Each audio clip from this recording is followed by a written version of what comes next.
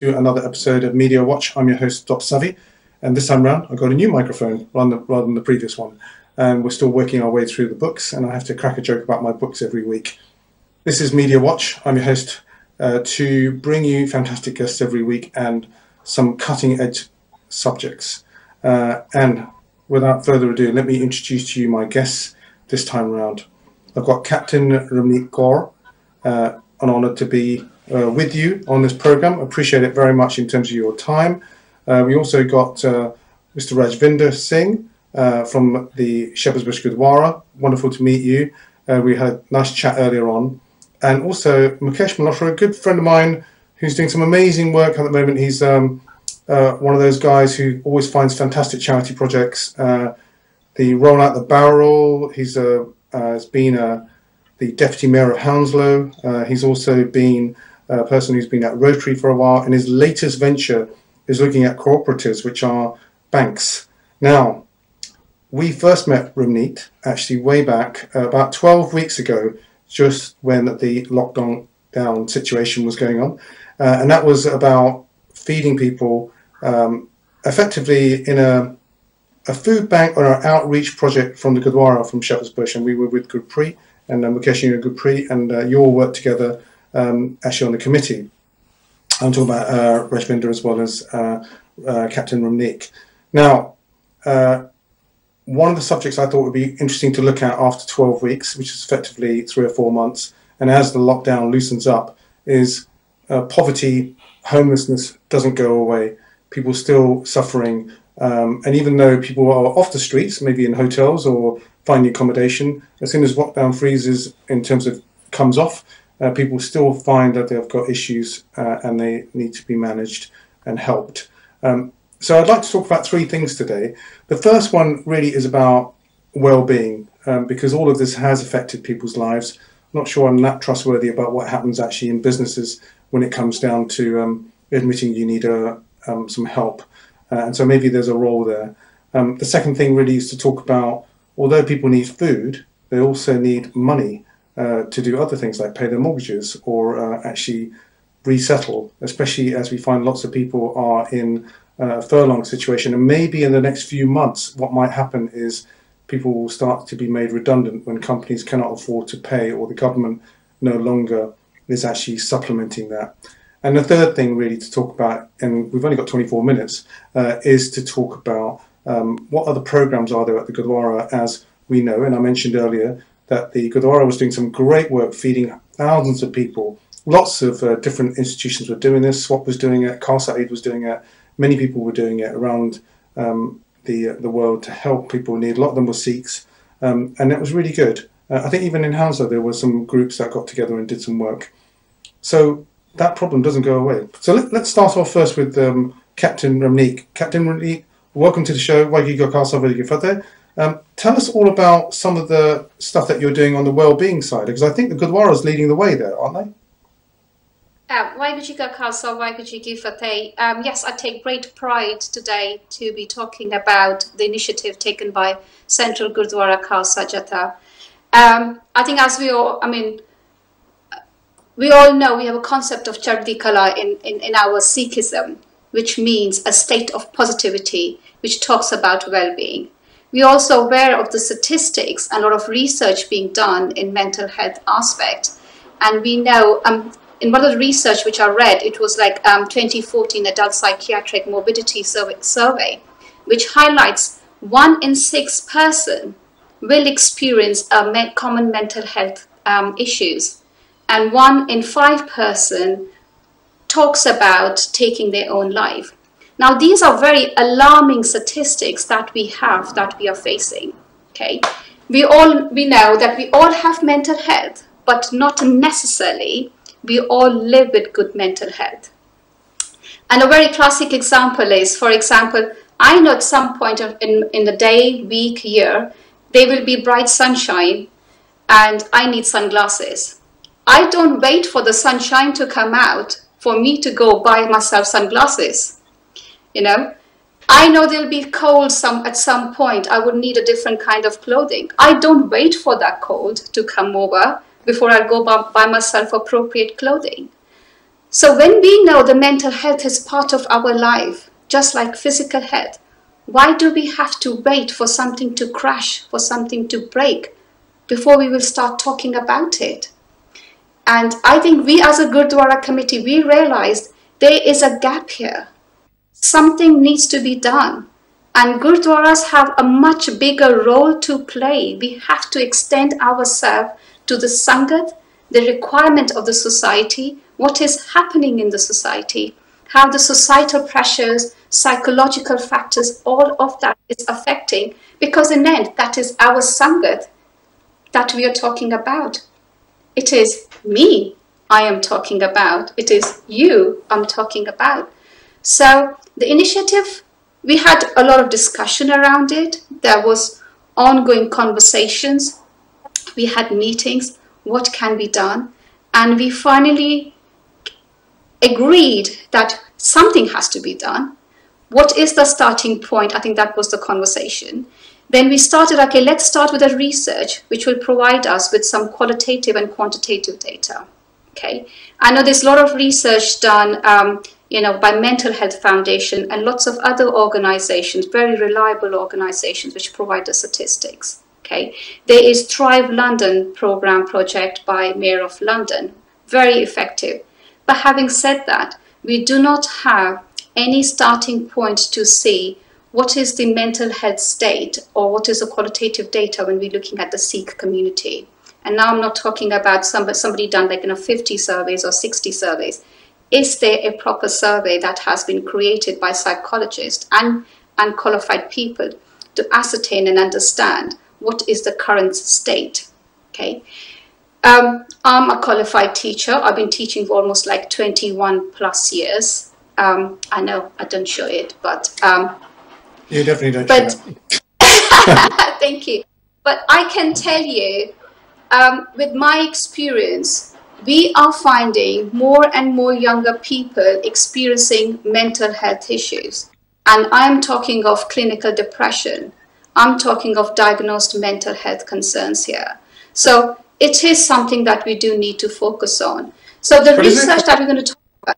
I was going to interrupt you for a second. That although the statistics may reveal the fact that there's a problem and there are issues, and that's the key point, cause and effect, right?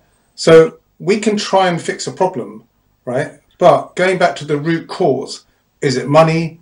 Is it down to the fact that there are, there are other issues in terms of relationships sometimes? Sometimes it can be bullying in the workplace, right? It can be a whole host of issues that bring that on board. And then also there are other things as well. There's clinical depression too, that people may be suffering from certain situations, or, and we were talking about this earlier, maybe they've had a bad experience while growing up, and that's had an influence on their particular behavior. So what we find is that there isn't a single cause, but that's not to say that we shouldn't do more work in this area.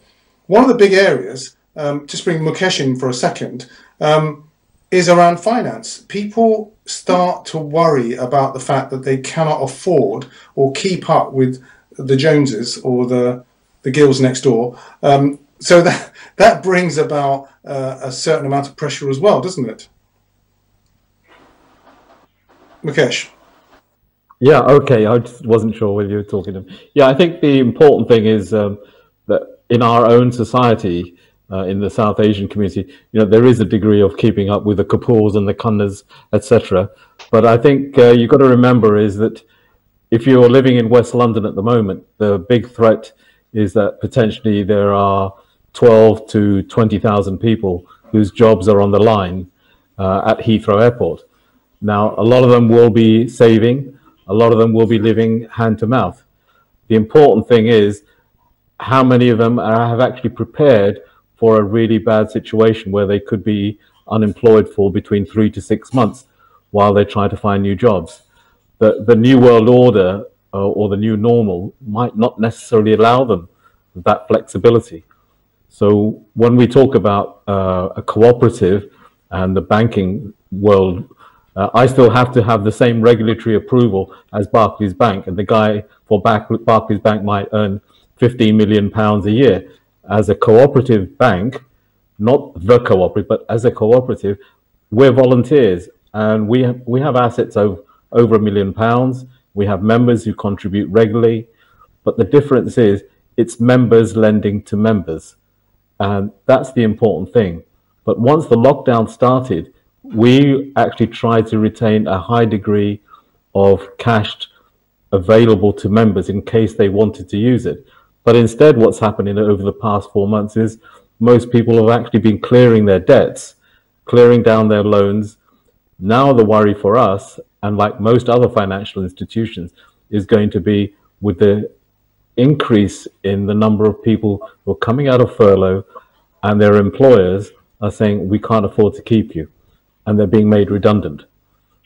That is the biggest worry for most families. And what we talked about, mental health issues, we have regularly chats with credit unions across the country, and there are about 250 credit unions across the country, and many of them are facing the same situation. The government have said, don't help support people who may say, I can't afford to pay at the moment. So we've had to put into place plans like extending their line of credit. So instead of it finishing in a year's time, we say, okay, we'll let it run for a year and a half. But the pressure on the individuals, right, is there. And the biggest worry is what happens after you come out of furlough. So I think the issue is the increase in mental health issues are fairly evident, and the various charity boards I sit on, and one of them is to do with disability, we are already beginning to get inquiries about mental health issues. Who can I talk to? Because the local authorities are getting rid of people as well. There's no point them signposting individuals to go and see this person or go and see that person.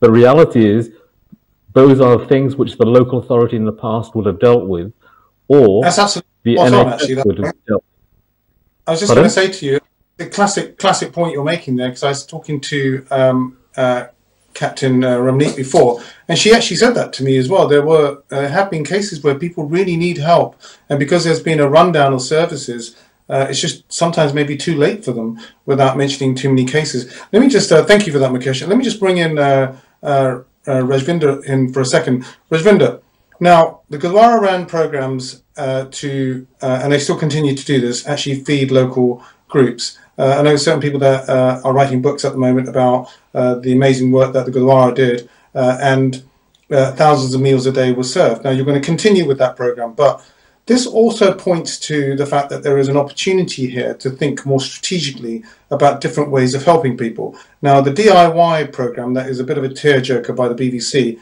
which goes into somebody's house and helps them out and does a few modifications, or, you know, we know that there's a mental health issue. Maybe there could be a program that could place to help those individuals, maybe on a more confidential basis. What ideas are you currently looking at where those kind of outreach services that include food, but other areas as well? And I think, wouldn't it be great if you guys got together with cooperative banks to help look at ways in which you could help people from a financial perspective? But indeed, one of the positive things to come out of lockdown and the COVID situation we're in at the moment is better engagement with other third sector organisations local to the Gurdwara. So we as a Gurdwara, and I think generally as a community, have not been very good with engaging with other non-Sikh charities doing work locally. The food poverty issue became quite acute with COVID, with people in lockdown, people shielding. The whole nation became quite finely tuned to the need to provide food services. And so it occurred to us as a Gurdwara, given that we have a kitchen and we'd be making langar anyway, we'd like to continue doing that. And so we collaborated with local food banks to provide them meals. That started at 60, 70 meals a day and upwards to 575 meals a day on average now, delivered every day. And we've been doing that for the last 3.5 to 4 months. And in engaging with local food banks and other third sector organisations, other charities locally, we realised that the issues that the local community face go beyond just food poverty. We're in Kensington and Chelsea, which is one of the densest populated boroughs in London. It also has quite a large wealth gap between the more affluent parts of the borough and the less affluent in the north. And the Gurdwara straddles that boundary precisely. And in addition to food poverty issue, a lot of people in the north are furloughed at the moment, and also in terms of the youth and the elderly, they lack facilities locally that they can use to congregate and to actually interact with each other on a social level. And so one of the things we're exploring, in addition to continuing our food program, is actually how we can engage better with our local community, non-Sikh community, and help provide facilities for them. We're looking at our education program. One other thing we realised is that the local community, although they know we exist and they know where the Gurdwara building is, they don't actually know who we are. And so we'd like to improve community relations and actually teach them about Sikhism, because actually a lot of what we do as Sikhs, a core part of our beliefs and our principles is seva, selfless service to all those who need it. And there are many people in our local community that need it and have been using our services in one form or another, even pre-lockdown, but perhaps didn't know how important a part of our religion that is. And certainly our local authority as well wasn't fully cognizant of that, and we've been doing a lot of work to better engage with them as well. And in better engaging, we're better able to serve the local community because, as Ronique mentioned earlier, that engagement allows us to collect statistics on what people actually need. And so we can provide tailored, targeted services and make more efficient use of our donations. You know, we're fortunate enough to have a congregation that donates, like most Gurdwara, and we want to do the best we can with the money, with the donations that we collect. Brilliant. So effectively, there is an opportunity to be imaginative, to be creative, to channel those funds in a way that are more efficient. I'm going to bring back Captain Ronique here. So I was talking to you, we were talking earlier on about this rundown of services. No cooperative bank is necessarily going to invest in social systems, right? So does that mean, in your view, that we should look to, you know, other religious institutions to supplement that? I'm not saying that's an excuse for government, but, you know, out of their own funds or borrowing funds to help prop up those services? Or should we be really pressurizing as well politically to say that, look, you know, these are essential services with professionals that we need in place to be able to provide that and to work in conjunction? What's your view on that? I do think a whole system approach is needed, because this is not something which is impacting or affecting a society, a community, or a particular ethnic group. It is being faced by everyone. I mean, statistics is like international, go anywhere, and we can look at mental health statistics. You know, suicides have been extremely high in India during this COVID period. They have been high in Singapore. I've looked at a lot of different places, and we're talking of very high suicide rates as well. I think we do need a more collaborative approach. All religious organizations, we cannot think that this is just a responsibility of a government organization or a school or a college. I think we need to take responsibility as well. We need to come together, create some kind of collaborative program, and if we can take it up to the government and have some funds released so that we can have qualified people in each religious organization who is equipped to deal with this kind of conversations, then we're adding additional layer of support that can be extended to people who need it. So we can create more tailored approaches to for mental health support, because we know culture has a big impact, you know, and we do need a cultural understanding when we're talking of different mental health issues as well. So somebody who comes from a Sikh background, or, you know, Muslim background or Hindu background would have a very good understanding of the cultural issues that can impact somebody's thinking, somebody's the pressures that person could be going through. And these all differ from culture to culture. So to further train somebody who has that background, I think we're making a more robust system support mechanisms here. And I think we should definitely reach out to organizations who can support us. And we do have to, I cannot emphasize enough how important it is for us to all work together on this, because we are talking about our next generation here. And it becomes our duty, our responsibility to have those support mechanisms and to ensure, as I said, we don't shop when we need it. You have to keep those systems in place. We have to start talking about prevention now. We have to start talking about intervention now. This conversation needs to happen more openly. It cannot be left alone, like, oh, I am going to face an issue and then I'm going to take some help and then I can talk about it. This is a conversation that needs to happen on religious platforms, on social platforms, on educational platforms, and political platforms. It cannot be ignored. Absolutely. I was going to bring Mukesh in because he put his hand up. We haven't got one of those sophisticated systems where you suddenly get a flag up saying, "Hey," but Mukesh, you wanted to say something there. Yeah, well, I'm using my electronic hand. One of the things I was going to say to you, Mukesh, is that it's very difficult for a bank to look at a social piece of investment and say, oh, well, that's really good, we should put some money into that, because they're going to look at return on investment. They're going to look at the fact that although ultimately it makes people better, right, in terms of, not necessarily curing them, but actually helps to invest in particular programs, it will eventually bring them back to the workforce, especially if they're going to drop off the edge. I don't mean that literally. I meant in terms of like not be productive for a while. So it's really difficult for banks. I'll let you go first, Mukesh, and then I think Captain Ramneek wants to come back in. Yeah. Right. Let's just clarify a little bit. A credit union is a cooperative, right?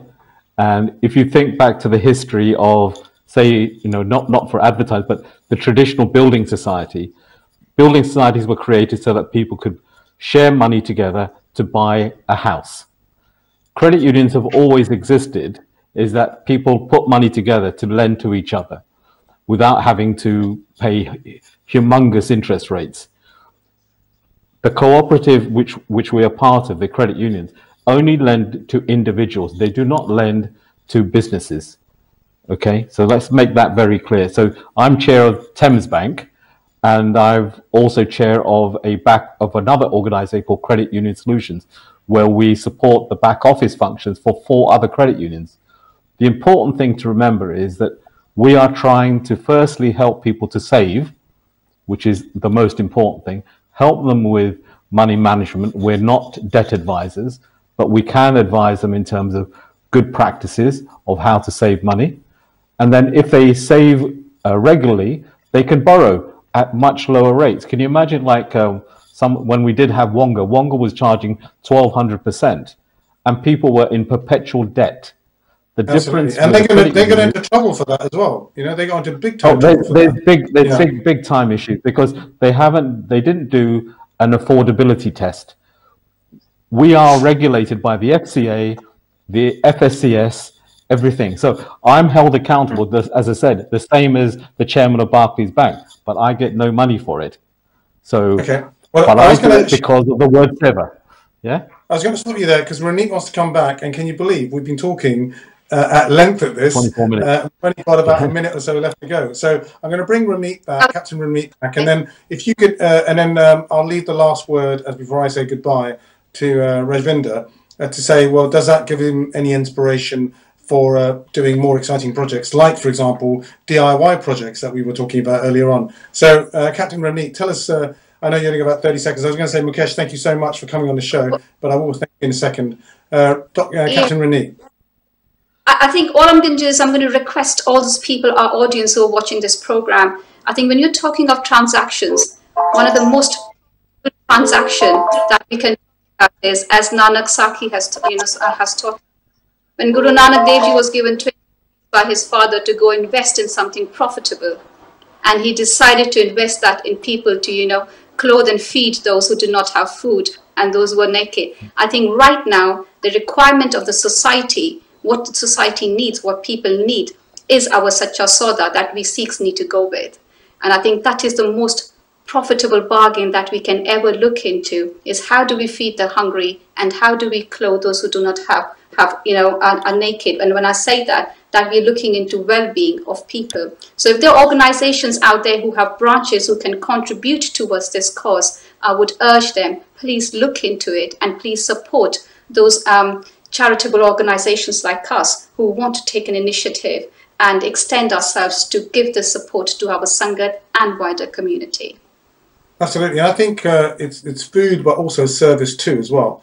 Rajvinder, tell us, what do you think? Do you think there's more opportunity now? Do you think there's a chance to be creative in the types of services that are provided?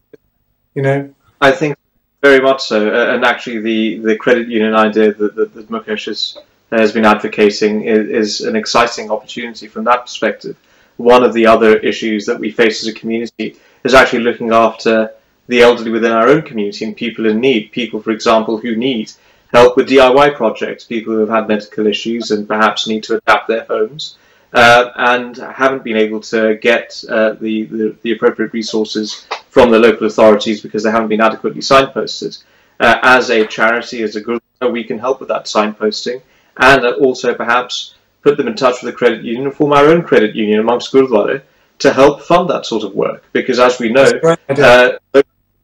local authorities have limited budgets, and if we can lend on a needs basis rather than a commercial basis, and give them the funds to help make the improvements they need, then so much the better. And of course, within our own community, we have plenty of people that would be more than happy to donate their services to help make those improvements and adaptations to homes. That's another exciting area that we can explore. That's great stuff. So I was going to say, Mukesh, thank you for your link just now, thamesbank.org, I think it is, your organisation. Thank you for giving us a bit of best practice in that area. Captain Randeep, thank you so much for coming on the show. I know you're a very busy person, like everyone is. And also, Rajvinder, great to have you back. Keep plugging in those strategic ideas into the Gurdwara Committee, and maybe one day we'll have our own medical centres and wellbeing centres and outreach programs that will continue to help not necessarily prop up the services, but lead the way in terms of best practice in how to support people no matter what situation they are in life. So we'll see you next time. Thanks so much for tuning in, and thanks to my guests for all their time today. Waheguru Ji Ka Khalsa, Waheguru Ji Ki Fateh.